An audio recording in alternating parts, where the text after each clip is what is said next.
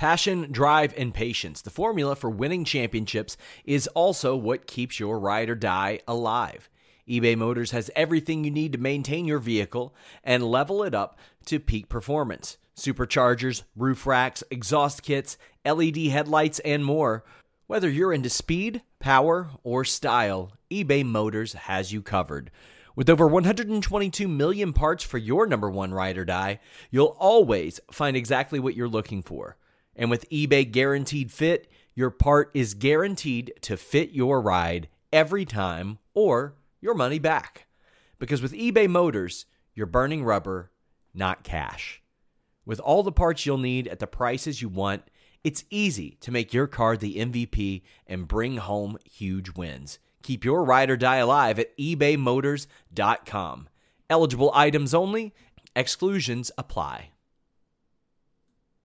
When you need mealtime inspiration, it's worth shopping Kroger, where you'll find over 30,000 mouth-watering choices that excite your inner foodie. And no matter what tasty choice you make, you'll enjoy our everyday low prices, plus extra ways to save, like digital coupons worth over $600 each week. You can also save up to $1 off per gallon at the pump with fuel points. More savings and more inspiring flavors make shopping Kroger worth it every time. Kroger, fresh for everyone. Fuel restrictions apply. What's up, you guys? Sean Ross Sapp, Fightful.com, FightfulMMA.com. It's been a while since we've come at you with an MMA show because, quite frankly, it's been a bit dead. Or really, about since our regular YouTube channel got killed, it's just been such a dead period in MMA. You know, we had Fedor Rampage, but does that even count? But this weekend we finally have a big MMA fight. Conor McGregor, Donald Cerrone, 170 pounds. We're going to break that down. We're going to talk about that. This is not a strong card. This is not a great card. There are some okay fighters on this show. I'm going to break that down here in a little bit. But, man, the one that brought you here is Conor McGregor and Donald Cerrone. So let's run through the prelim card very quickly. Sabina Mazo, 7-1, taking on J.J. Aldrich, 8-3. This is an underrated flyweight fight in the women's division. I think J.J. Aldrich is going to end up pulling it out.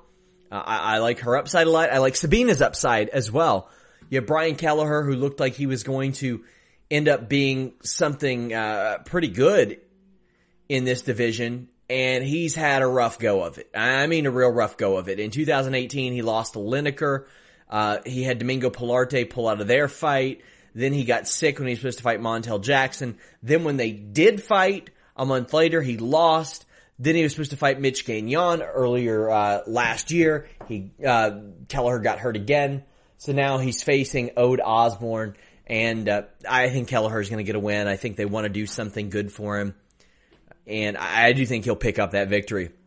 Former title challenger Tim Elliott taking on Askar Askarov. Now, Tim Elliott will be known as an Ultimate Fighter winner and a former title challenger, but I like Askar Askarov here. The betting odds are at minus 120. I like where that is for Askar Askarov because he is facing a more experienced fighter. The previous fights, by the way, Ode Osborne is a minus 140 favorite over the plus 120 Brian Kelleher, and J.J. Aldrich is minus 115, Sabina Mazo at minus 105. So all three of these early on are very close fights. Really, the first four fights, very close as it pertains to betting odds. I like Askarov here. He's got a lot of upside too. This could be a guy that we see face off for the flyweight title in the future. And I'm still very confused about what the UFC is doing with that flyweight title because Cejudo isn't going to be champion anymore. He's no longer going to be champion. So you got rid of Demetrius Mighty Mouse Johnson. He's in one right now. I guess you could try to bring him back when his contract's up. I don't know. But you're developing contenders for truly a dead division. Benavidez should have fought Cejudo. That should have happened, and it's embarrassing that it's not. And for a guy like Cejudo, who has accomplished all he's accomplished, to actively not try to fight Benavidez again, it's embarrassing to the title, it's embarrassing to the division, the lineage of the belt, all that stuff. It had one of the most solid lineages in the history of any UFC title. It wasn't vacated or anything like that. It was competed among the top level talent in that division, and held by one guy for a long time until Cejudo took it, and then Cejudo treated it like trash while he was trying to become 135-pound champion. Whatever, man. Whatever. I see Askarov probably picking up the win. He had a draw against Brandon Moreno last time, but those are two pretty high-level fights for him. Justin Ledet against Alexa Kamer. Now, Ledet is a plus 100 favorite, or plus 100 underdog. Kamer a minus 120 favorite. And see, the thing is, Ledet is so much more experienced, but Alexa is coming out of here with some hype. He has finished a lot of fights very quickly, and his last fight wasn't as quickly that Contender Series performance that we saw against Fabio back in July. But you know that the UFC loves to treat their Contender Series projects very well. He was good as an amateur. I remember the guy as an amateur in like 2014, 2015 as well, doing really well, and the pace has been slow. He's not one of those guys that you're going to see fight 3 or 4 times a year. He fights a couple times a year, gets his wins, moves on, and his career trajectory has led him to this UFC fight, and I think he's going to win it. And I think he's probably, if he can't get a first round finish, I think it'll go to a decision. Nasrat Haqparast, a minus 325 favorite over the plus 265 Drew Dober. Drew Dober is still around. It feels like he's been in the UFC much longer than he actually has. Drew Dober's only been around for like the last, 6 years. But it feels like he's been around for like 10 years because he was in Tough against Aaron Cruikshank and all that. Drew Dober is better than anybody ever gives him credit for. He's won 4 of his last 5. But the thing is, Haqparast is looking really good. He's beaten Joaquim Silva, Gotti, and Jacasey. And the thing is, he had those 3 intro fights to the UFC where he didn't impress that much. Then he fought Silva and knocked him out with that overhand. And I think we're going to see more of that. I don't know if he'll get the finish because Drew Dober's real tough. But I've seen crazier things happen in this world. We have Andre Fili against Sodiq Yusuff. Fili is a plus 110. Yusuff is a minus 130. I like Yusuff here. Andre Fili is one of those guys that's going to bring you a fight no matter who it is. He's got the chance of bringing a fight. And he's a 29-year-old, is Fili, who's been in the UFC for most of his career. He spent 3 years outside the UFC and spent 6 years in the UFC. He's won 4 of his last 5. He's not one of those guys that's alternating wins and losses anymore. But he's running into Sodiq Yusuff, who the UFC thinks a lot of. And again, another Contender Series project that has shown his ability to finish in the first round or his ability to ride out a decision. I think that Yusuff has more dangerous tools here, and that's saying something considering it's Andre Fili, because Andre Fili is well versed with those tools as well. So I just feel like Yusuff is better equipped to win this. Chas Skelly, or plus 225 underdog against the minus 265 Grant Dawson. Though I do not see this on the Tapology listing as of now. I'm filming this a little bit ahead of time. But we have boy, is this an interesting one. Oh man, Macy Barber, who is a minus 900 favorite against the plus 600 Roxanne Modafferi. Now here's the thing. I got Macy Barber winning this and pretty easily. But at that rate, I gotta put 5 on Roxanne Modafferi.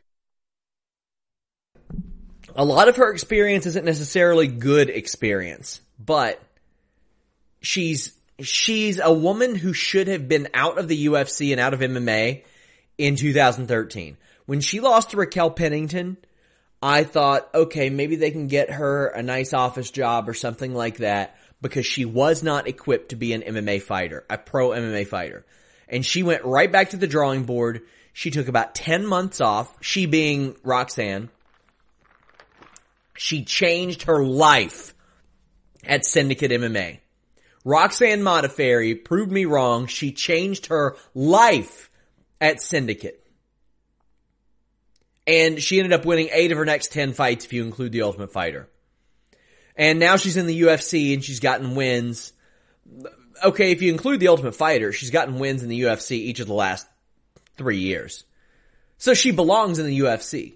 It's just Maycee Barber is a prospect that they think a lot of, and, you know, another Contender Series girl, and one that's been finishing fights, and one that comes to fight, and is going to be one that they push. I get the feeling that Maycee Barber will probably win this in the first or second round, but I think that Roxanne Modafferi does present some experience challenges that maybe Maycee isn't going to be used to. But man, at plus 600, yeah, let's go ahead and jump on that. Sure. Anthony Showtime Pettis, a plus 190 against the minus 230 Diego Ferreira. I got Ferreira winning this. I mean, every time Anthony Pettis lands a smooth combo, you hear the announcers go, up, Showtime is back! Well, Showtime is back, and he's facing a guy that's won 5 fights in a row and hasn't lost in almost 5 years. Now, the people that Ferreira's beaten are Aubin Mercier and early Aubin Mercier. He beat Kyle Nelson. Kyle Nelson looked good at that point. Jared Gordon looked really good at that point when he beat him. Rustam Khabilov and Marbek Taisimov. These are all decent fights, but this is such a major step up in name value for Diego Ferreira, and it's time. The guy will be 35. He's got to make his move now. Anthony Pettis, after all he's been through, is 2 years younger than this guy. He'll be 33 later this month. And the thing is, we've seen Pettis win fights in different divisions all throughout the last several years. I mean, last time he didn't get a win was 2015, and he's been inconsistent all around. He has not put together a 2-fight winning streak since he held that championship. And the thing is, since outside of that losing streak when he lost the title, he's not experienced one either. But I look at Diego Ferreira and I see him press forward a lot more. You would like to see that out of Anthony Pettis at the very least. I think Anthony Pettis needs to have an exciting fight. I think he needs to have a fight that makes people say, all right, it's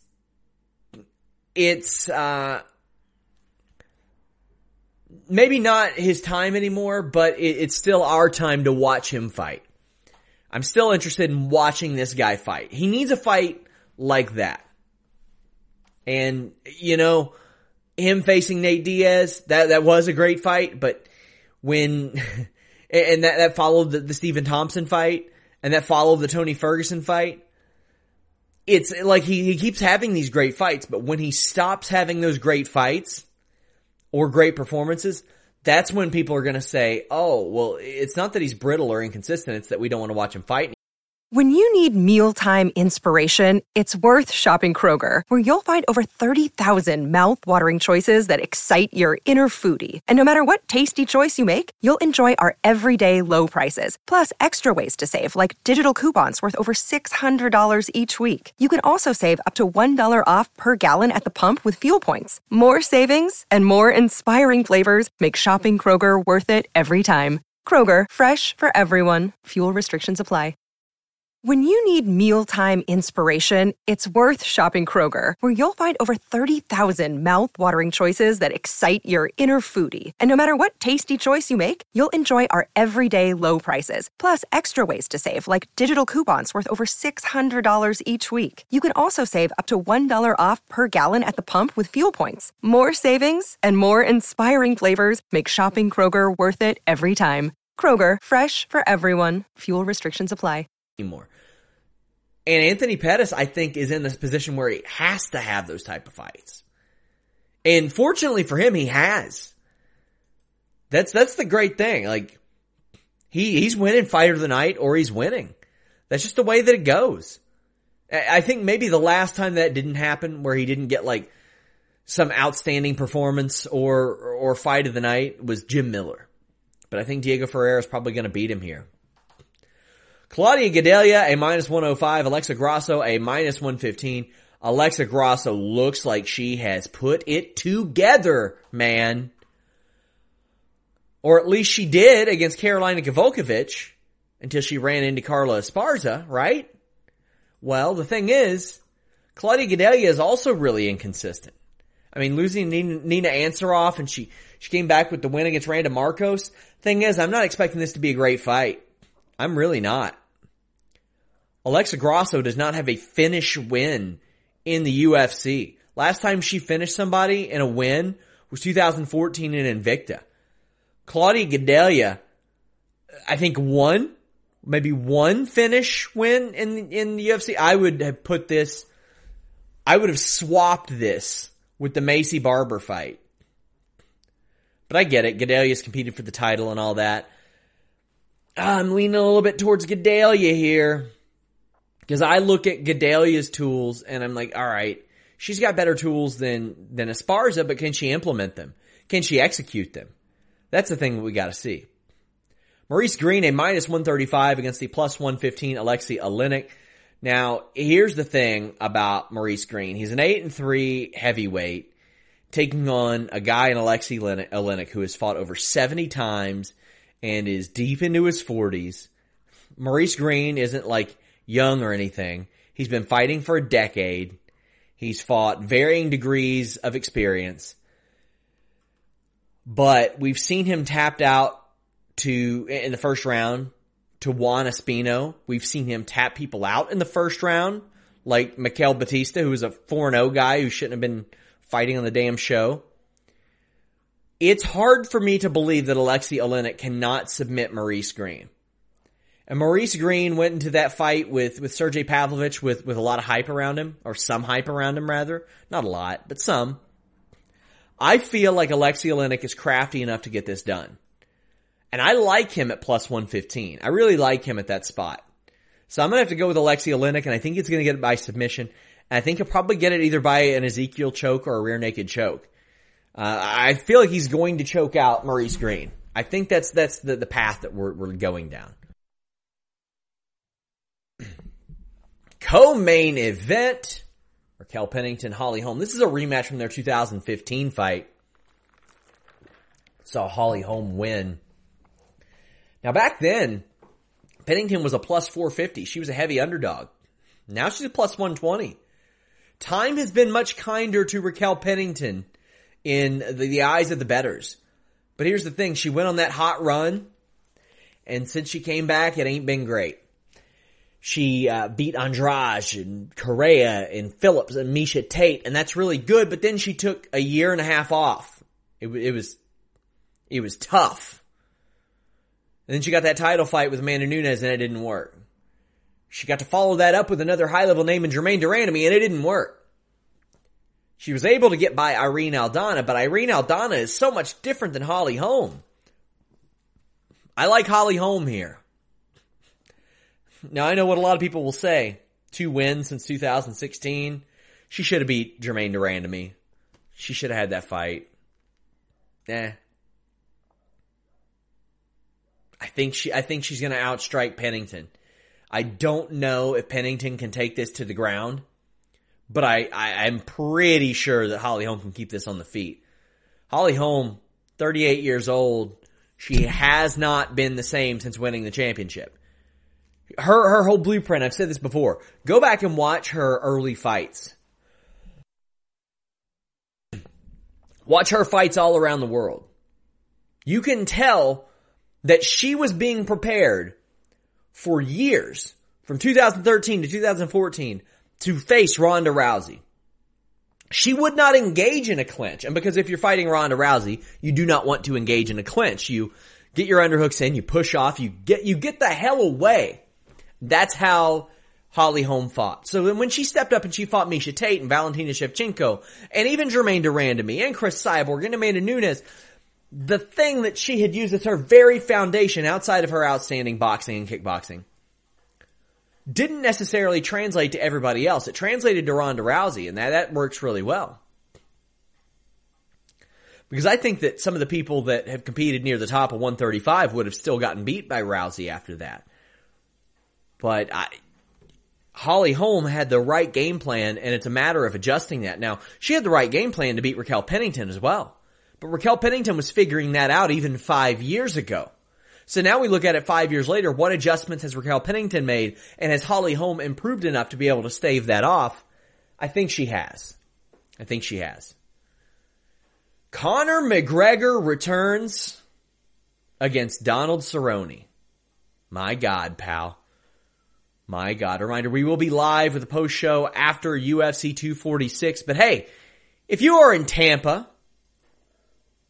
in April, WrestleMania week, April 2nd to be precise, the Coppertail Brewery, Thursday, 4 p.m., Sean Ross Sapp served tall, presented by Primetime Pro Wrestling. You're going to have a lot of great matches there for you. A nice WrestleMania week pro wrestling event.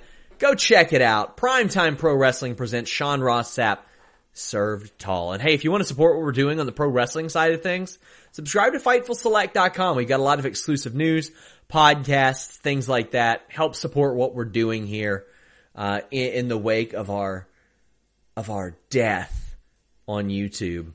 We're still working on that. I'm very heartbroken about it. But Conor McGregor, Donald Cerrone, 170 pounds. Now this is quite puzzling to me. Conor can be really stubborn. He can be really stubborn. He told Helwani that on the Friday, basically 8 days before the show, he was 160-ish pounds. Now, I don't know how realistic that is, but he says that. This fight should have been at 155, and he says that he believed that Donald Cerrone was drawn out at 155 and didn't want to fight a guy that way. Says that he could beat Donald Cerrone with the flu. Well, bettors have Conor McGregor at a minus 330, Donald Cerrone at a plus 270. Damn, man. I would have to put 5 on Donald Cerrone there. I think Conor's going to win, but Donald hasn't won his last 2 fights. That's the thing. Conor McGregor is returning against a Donald Cerrone who, despite winning 2 fights in 2019, lost his last 2 fights. And ultimately, I think it's a smart idea because this is still a good fight. It's still a pay-per-view main event fight. Conor McGregor against a mop is a main event fight.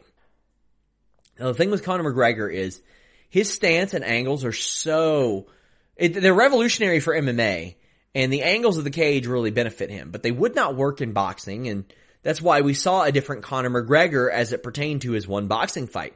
We didn't see him necessarily fighting the way that he does as a striker in MMA.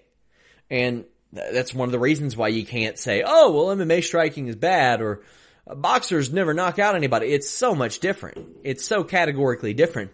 But he is able to play that to his advantage, and especially as a southpaw, he's able to use those angles and cut off certain ways and use excellent footwork to do that.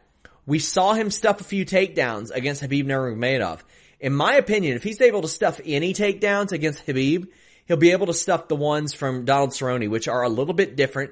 He puts his head on the opposite side. He comes in at a high angle with his left arm usually, taps the leg with the right arm, and he puts all of his weight down on people, drags them down. He's got a good submission game too. Donald Cerrone's submission game is fantastic. It is so underrated because, quite frankly, he just doesn't tap out guys. But we've seen it happen. We saw it happen against Alex Oliveira. We saw it happen against Evan Dunham. Those are good fighters, man. Dennis Seaver, good fighters. Chris Hordecki, Paul Kelly. He just likes to strike. And the thing is about Donald Cerrone is he's able to put you off balance. We all remember the Rick Story combo from 2016, one of the greatest combos in MMA history, where Cerrone went left high, right to the body, left again, and that put Rick Story's face right into his shin. Now, Donald Cerrone is, I would argue, maybe the best at setting up head kicks with combinations in MMA, and one of the best in history at a high level. Of course, you got Mirko Cro Cop, but sometimes he would just throw those raw, and his legs had such a reputation that it would create the openings for him. Donald Cerrone is excellent at taking you off balance with all that stuff, and The thing is, a lot of people are looking at reach and all that, and they're saying, well, Donald Cerrone is 4 inches taller than Conor McGregor. The reach doesn't benefit Donald Cerrone in that regard. Cerrone actually has a 1-inch reach disadvantage. And like I said, he's been rapped on the head a few times. He had tough losses to Justin Gaethje. First round.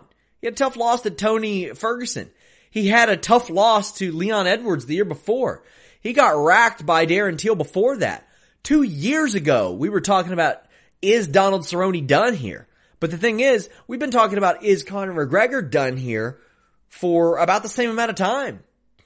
He doesn't have a win of any kind in 3 years. We don't know what Conor McGregor's showing up. We don't know. I'm interested. I want to see this. I'm ready for this main event. Conor McGregor, Donald Cerrone. I got Conor McGregor winning. I think it'll go to a decision. Which is crazy, but I really do. Fightful.com, FightfulMMA.com. We have lots of live coverage over there. Come on, join the fun. Make your predictions. Talk with other MMA fans. Until next time, guys, we're out.